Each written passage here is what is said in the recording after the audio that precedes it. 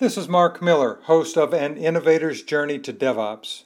An Innovator's Journey is a series of interviews profiling software development thought leaders and DevOps practitioners.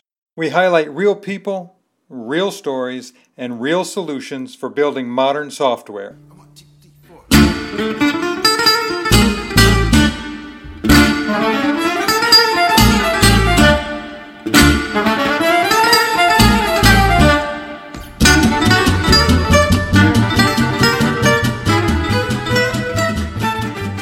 Mik Kersten, CEO and founder of TaskTop, has an interesting story to tell. While most DevOps initiatives are built around the idea of toolchain automation and cultural transformation, Mik wants you to think deeper than that. He wants you to be able to create a value stream, giving you the ability to determine the real business value of your DevOps initiative. In this Innovator's Journey to DevOps, we talk with Mik about his path to DevOps, his current projects, and what he hopes to accomplish in the coming year. Were you like a geek as a kid? Bit of an interesting start, I suppose. So when I was 9.5 years old, my parents decided to escape communism in Poland, and we kind of made it through Checkpoint Charlie. I didn't even realize we were leaving. I thought we were going on a brief vacation. And in Belgium, we were staying with some people who were helping us out because you don't really get to bring much out of the country in such situations. So the people who were helping us out actually gave me as a birthday gift a Texas Sinclair ZX 1000 computer, which was this 2K computer that you hooked up to your television. And it had a manual in BASIC, and I didn't speak English. So I got started in technology, translate. I thought this was the coolest thing ever. I'd never seen any such things. I had seen at my dad's office, because my father was a professor in Warsaw, a System 360, which I thought was incredible.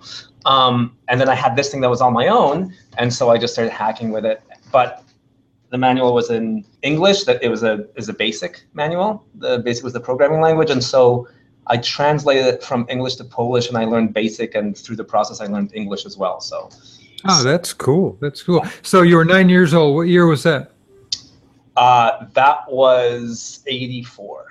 1984. So you've been at it for a while. Then when you moved through learning English, teaching yourself, did the school system help at all? What was going on with that? So I mean, the school system was tricky because when we escaped from Poland, we got stuck in Belgium for a while my parents made some money for that, and we got accepted as immigrants into Canada. And then actually the Canadian government pays for your immigration, interestingly. My father just 6 months after that, he actually did get a job as a professor. It was hard for a while, but then he got one. And it was 1984, right? So the Mac had just come out. And so I wasn't understanding anything in school because it was all in English and I didn't speak the language.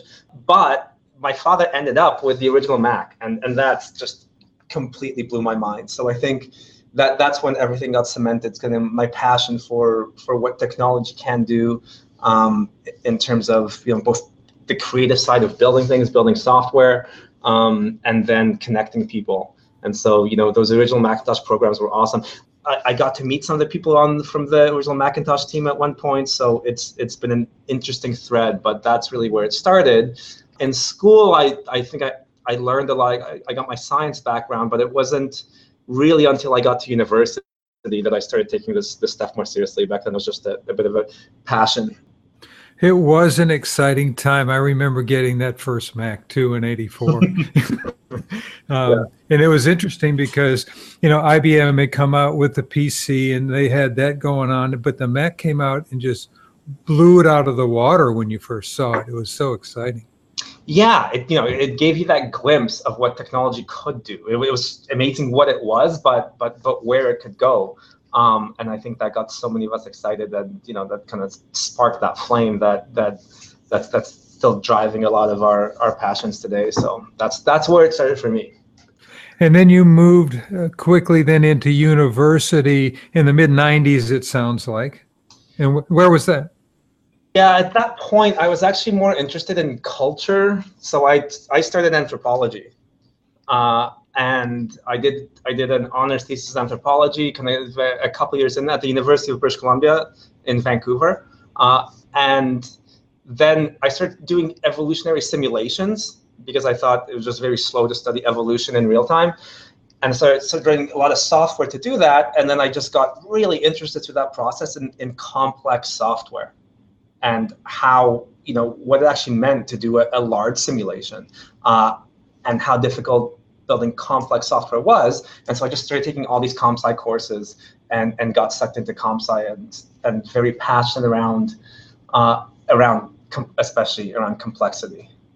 That's fascinating. I don't think anybody I've talked to in the whole series started out college with a computer science going, I'm going to be a computer scientist. Oh, really? Nobody did. Because Yeah. they found that the technology was as interesting as the subject they were learning. Yeah. And then they would move into the technology. I think that's fascinating. Yeah, I think that's the case for a lot of the interesting people I talk to and work with as well, is that the technology is a means, and you need to learn it to do something that you really care about, be that a social good, be that in my case I've just been very interested in manufacturing complexity and human progress. I think there is a set of people who saw computer science and programming as a means, and I definitely fall into that camp myself. So. Did you get any lifelong relationships there from going to university there? I did, actually, because the professor and I'll just tell you, a really quick story. I told it to my team just last week, but there was a professor, and it was in a software engineering course, my first real software engineering course after you do a couple programming courses. And she just gave all these real world examples that some of which blew my mind. So at that time, she'd been working, her name was Gail Murphy, and she was a computer science prof, and she took us through, all the latest and greatest ways of thinking about software and thinking about architecture and all the stuff that was going on with like an Objectory and UML and all these ways of making software more visual, which to me was really interesting because I'm a very visual person. But then she also told all these real stories and had us implement things around that. And a story that just that stuck with me that I just told our whole team last week was the story of the 777. And so Boeing, whenever they create a plane, they bet the whole company. If the 777 had failed, and at that point it was unclear whether it was going to succeed or fail, if the 777 had failed, Boeing would have massive and potentially cataclysmic problems. And Gail at that time was telling all of us, young undergrad students, how important software was becoming in the way that these devices, in this case, this plane functioned in the future, because it was going to be the first commercial airliner that was fly-by-wire. There was no physical linkages between the controls and the flaps and such. So there was just all this additional complexity. And she told the story of the decision that Boeing made to put the engineers, the engineering heads, on the maiden flight of the 777. Basically just how everyone had to get bought into this transformation that Boeing had to go through to become a software company, and just how dramatic a thing that was. They actually experienced some significant turbulence, and they had to correct some of the software mid-flight on that maiden flight. And it just completely shifted my thinking into how, at that point, this was around 97, how critical software and the way we build software, and then the way we manage software delivery, because it blew my mind that you'd put all these people on this, you're basically on the first flight of this aircraft that might crash, and is all flown by software. How just a profound shift we were seeing. And I think what's amazing is it was clear back then, and we're just seeing more and more of it now. So Gail Murphy has been an absolute lifelong collaborator. She was my PhD thesis supervisor. She's TaskTop chief scientist, and we're doing all sorts of cool stuff together every week still. So, did you work with her and Mark? I know Gail, and so she's been working on that communication patterns and open source component supply chains for a while with Mark. Yes, exactly. And we've had this common thread, Gail and I, of not just looking at the architecture of software, because so much in terms of how to make large-scale software effective, but really the social aspects and the collaboration aspects and these emergent structures that span software architecture that really have to do with the way people work, and the way organizations work, and the way organizations form and evolve, and the kind of Conway's Law's pitfalls they fall into. I think that's been one of the most important collaborations to me, which all started back then, but which, taking that different approach to software and software architecture in terms of how we really make it work at scale and how we take a different approach to it. A lot of the terminology you just used there relates directly to DevOps. Do you remember the first time you heard about DevOps? Yeah, I do. And I think, the interesting thing at that point was, what was interesting to me was not anything new I'd heard. And it was, I guess, for a lot of us, for me, it was absolutely around the Flickr stuff, going around the number of deploys per day and so on. I thought I'd been building on my project in open source software that way for a while. So I thought, oh wow, this is happening more now. The notion of not deploying multiple times a day when we were doing that, when we were working on things like the Eclipse Milo project was just bizarre. But it was really interesting to see that this movement was coming from collaboration and breaking down these silos between the way commercial software was built. I knew with open source software, you just kind of had to do this. If you didn't iterate that quickly, you wouldn't have an open source project that was successful, because no one would use it, because people thrive on consuming features, consuming cool new stuff. And it really did help me understand just that there was, how far a distance there was from that idealized way of developing things to the reality that a lot of professional developers and release engineers were living day to day. And so I did get interested in it fairly early because of that, less because of it seemed new, to more because of it identified a problem that I hadn't even to that point realized how big a problem that was. So it's interesting, again, the consistency in the people that I'm talking to. When DevOps first came on the radar, everybody goes, oh yeah, that's the way to do it. That's the way we've all been doing it. Now it has a name. Yeah. And it's been interesting to follow that trend. When you've got your company now, does the work that you did with Gail, is that influencing how you're structuring your company? Every week, yeah. I think, and I'm exaggerating every week, it absolutely influences how we think about the organizational structure of the development teams and the company as a whole. So there's been work done by Gail and other researchers on socio-technical congruency and those kinds of things. But we've also seen other things in industry take hold, things like the notion of feature teams and so on. And so I think for me, the core thing around DevOps, around the right ways of doing Agile and Scrum and setting up Scrum teams and teams of teams, all those things that we've seen happening, is that we need to think about not in terms of how we structure teams and architecture and so on. I think that it's in the end, the core concepts of lean need to be applied to end-to-end software delivery. So in the end, it's around the notion of pull, and I felt this in a way that that'll continue to shape my career. In open source, you've got all this pull from people that you're interacting with daily, and in my case, it was thousands of people creating bug reports and feature requests. Back then it was the Eclipse Milo project, before the Aspect-J project, but always dealing with this immense pull of things that people wanted from your open source that they were using more and more. And in open source, it's interesting because you'll often have a small number of core committers, and then 10, 100, or 1,000 times the number of users just wanting more stuff. And you can ask them to contribute and so on. So you can do very interesting things with that. But there's this very strong pull, and that pull in the end is the value stream, right? It's taking resources behind your software project that can be the late nights that you're spending coding cool features, and basically delivering them to the end users that you're trying to delight. And so the core thing for us has been to orient the entire organization around that value stream.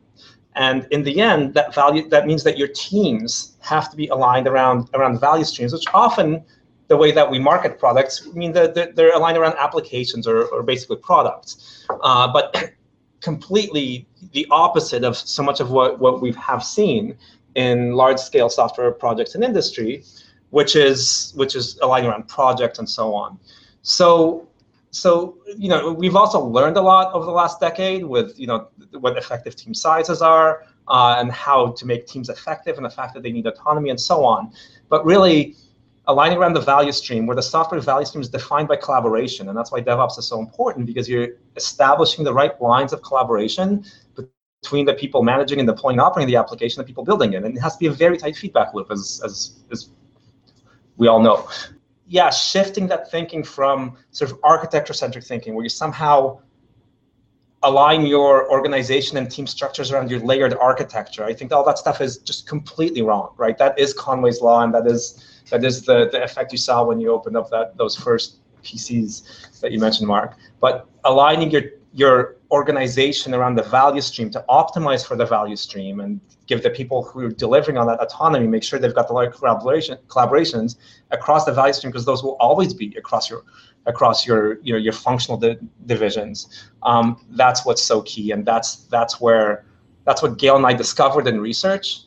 And that's very much what we're applying at TaskTop and the view that we have for the industry going forward as well. How much were you influenced by your work at the Eclipse Foundation? I know you're still on the board there, I think, but you've had a long span with them. How has that influenced you? Yeah, the Eclipse Foundation influenced me tremendously, because I'd worked a lot on open source at the aspect-oriented programming project, which then fed into the lineage of the Spring framework and the collaborations we had around that. That definitely shaped my thinking on a very effective way to build software. The Eclipse Foundation helped me understand that at scale, because all of a sudden we were sitting on 60 million lines of open source code on Eclipse, which formed the core IDE. That's sort of the scale of an operating system, like OS 10 or Windows 10, and it shaped my sense in terms of how you scale this kind of collaboration and this continuous delivery, but also managing the feedback and really the feedback loop at scale between end users and then the development teams, and then blurring that feedback loop by having actually the end users contribute and so on, and how you end up with this very interesting pyramid. So I think the main thing is, on the Milan project, we were able to establish such a closed loop and a scaled out closed loop that we were able to innovate very quickly and just write hundreds of, every year, just hundreds of thousands of lines of code were produced that delivered more and more value very quickly when the project was kind of at its peak and Eclipse was on the rise as a Java IDE. So that still inspires me today, is how you create that tight a feedback loop and that level of personal and team productivity and organizational productivity within today's large organizations. So having seen it work and lived it for years, it has been a huge motivation for me, because it's not easy, but I fundamentally believe you can reproduce that level of productivity within a large organization. I also believe that most large organizations are not even a tenth of the way there in terms of the amount of business value delivered per IT staff. I would agree with you on that. When you're looking back, you've been doing this for 20 years now. I guess I have. I did the math real quick. When you look back, what's the thing you're most proud of? Is it a project? Is it a concept that you help people understand? What are you most proud of that you've done? Right now, and this could be some recency talking, the thing I'm most proud of is this notion of value stream thinking, which is tied together a lot of the things I've been trying to get our teams to do. I've been trying to get our customers and our partners to think about, which is that effective software is not about architecture first or agile being the core thing or just getting your DevOps automation done. For me, the really interesting thing is when you get those things done, it's obvious you have to do that. If you don't deploy some kind of agile delivery that's the right size for your organization, you're not going to thrive. Your organization will decline over time. If you don't succeed with DevOps, you will decline, and some startups going to eat your lunch eventually, or some 20 startups. So really, for me, the key thing right now, the thing I spend the most time thinking about and collaborating with people on is really, once that's done, because we know a bunch of startups that is done. They've got Agile and DevOps working. It's fine. Once that's done, what's next, and how do you make your organization more effective? How do you connect software delivery closer to the business, and so on? And really, for me, the whole notion of value stream thinking coming together as the way to shape the way you approach your architecture, your Agile transformation, your DevOps transformation, is right now the thing that I'm most proud of. I guess the problem is it's not quite done. I'm still very much working on sort of the core ideas and concepts. With TaskTop, we've got a platform that supports that and so on. But just the feeling of all of this coming together, both the things that motivate me 10 years ago and 20 years ago, in terms of looking for a better approach, making developers more happy and more productive, and keeping them more in the flow of their work, then extending that. For me, the big thing was, well, realizing it's not just about developers at one point, that you do have these different people involved, and they're testers and support people and ops people and business analysts and people who like to design screens. So coming together with a conceptual framework around value stream integration and visibility, and just in the end value stream thinking, that's the thing, I guess, at this point I'm proud of, that these ideas are coming together, not just my ideas, but all these different people that I've been collaborating with, more recently Gene Kim and Nicole Forsgren, all these things coming together, both on the product side and how we think about improving software delivery once we've got Agile and DevOps deployed. That's a great segue into what your plans are, because I'd like to know, when I talk to you a year from now, I'm going to call you next March. What do you hope to accomplish by next March? That's an interesting question. So by next March, the most important thing to me is that we've got a framework, a value stream framework that organizations can quickly apply. I think what's happened is organizations going, and especially, again, I'm most interested in, I love startups, but I'm most interested in how this works at scale, because I think we basically have so many companies right now, even the startups, growing up and then hitting these complexity limits where, another one of my close colleagues, Dave West, more recently told me that around the 100 mark is where you start, 100 people mark, you start seeing Agile break down, and it's exactly what we have seen happen. So that we have a framework for scaling DevOps and Agile to thousands of staff, and I really think that is this new approach to a value stream framework, where it's not that we replicate the ideas that worked for manufacturing, because software is a slightly different beast than the nuts and bolts that make a car, or at least the hardware aspects of a car, but that we take that same inspiration, and a lot of what we've done in terms of DevOps and Agile is the lean thinking and the theory of constraints and so on, but that we have a framework for scaling DevOps and Agile deployments, and identifying where a CIO should invest. So is it really the knee-jerk reaction everyone has right now of just hire more developers, or is that not the constraint? And what happens if you actually have got continuous delivery deployed? Are you delivering more business value, or are all of your problems upstream now because everyone's waiting on wireframes or something of that sort? So a year from now, when you call, I think that'd be success for me, is that there's a clear framework on how to do that, and that all of the collaborations that we're having right now, that all the conversations I'm having right now, have basically meant that this thing's annealed enough that an organization can just take it and implement it. And as we've actually seen some of our, the interesting thing is, I wouldn't believe this could be true if I hadn't seen organizations do that. Take this value stream approach, implement it. And then, those are some of my closest collaborations right now, with people like Carmen Diardo from Nationwide, who are implementing this today.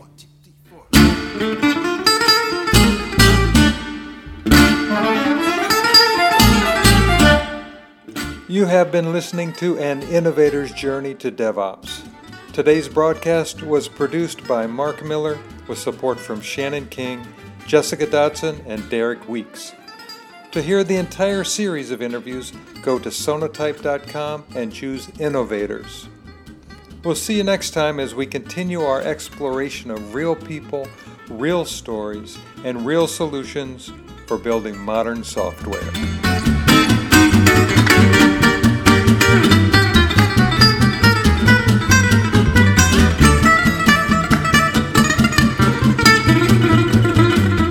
And finally, thanks to George Cole and his quintet for taking us home with a little gypsy jazz. Take it home, George.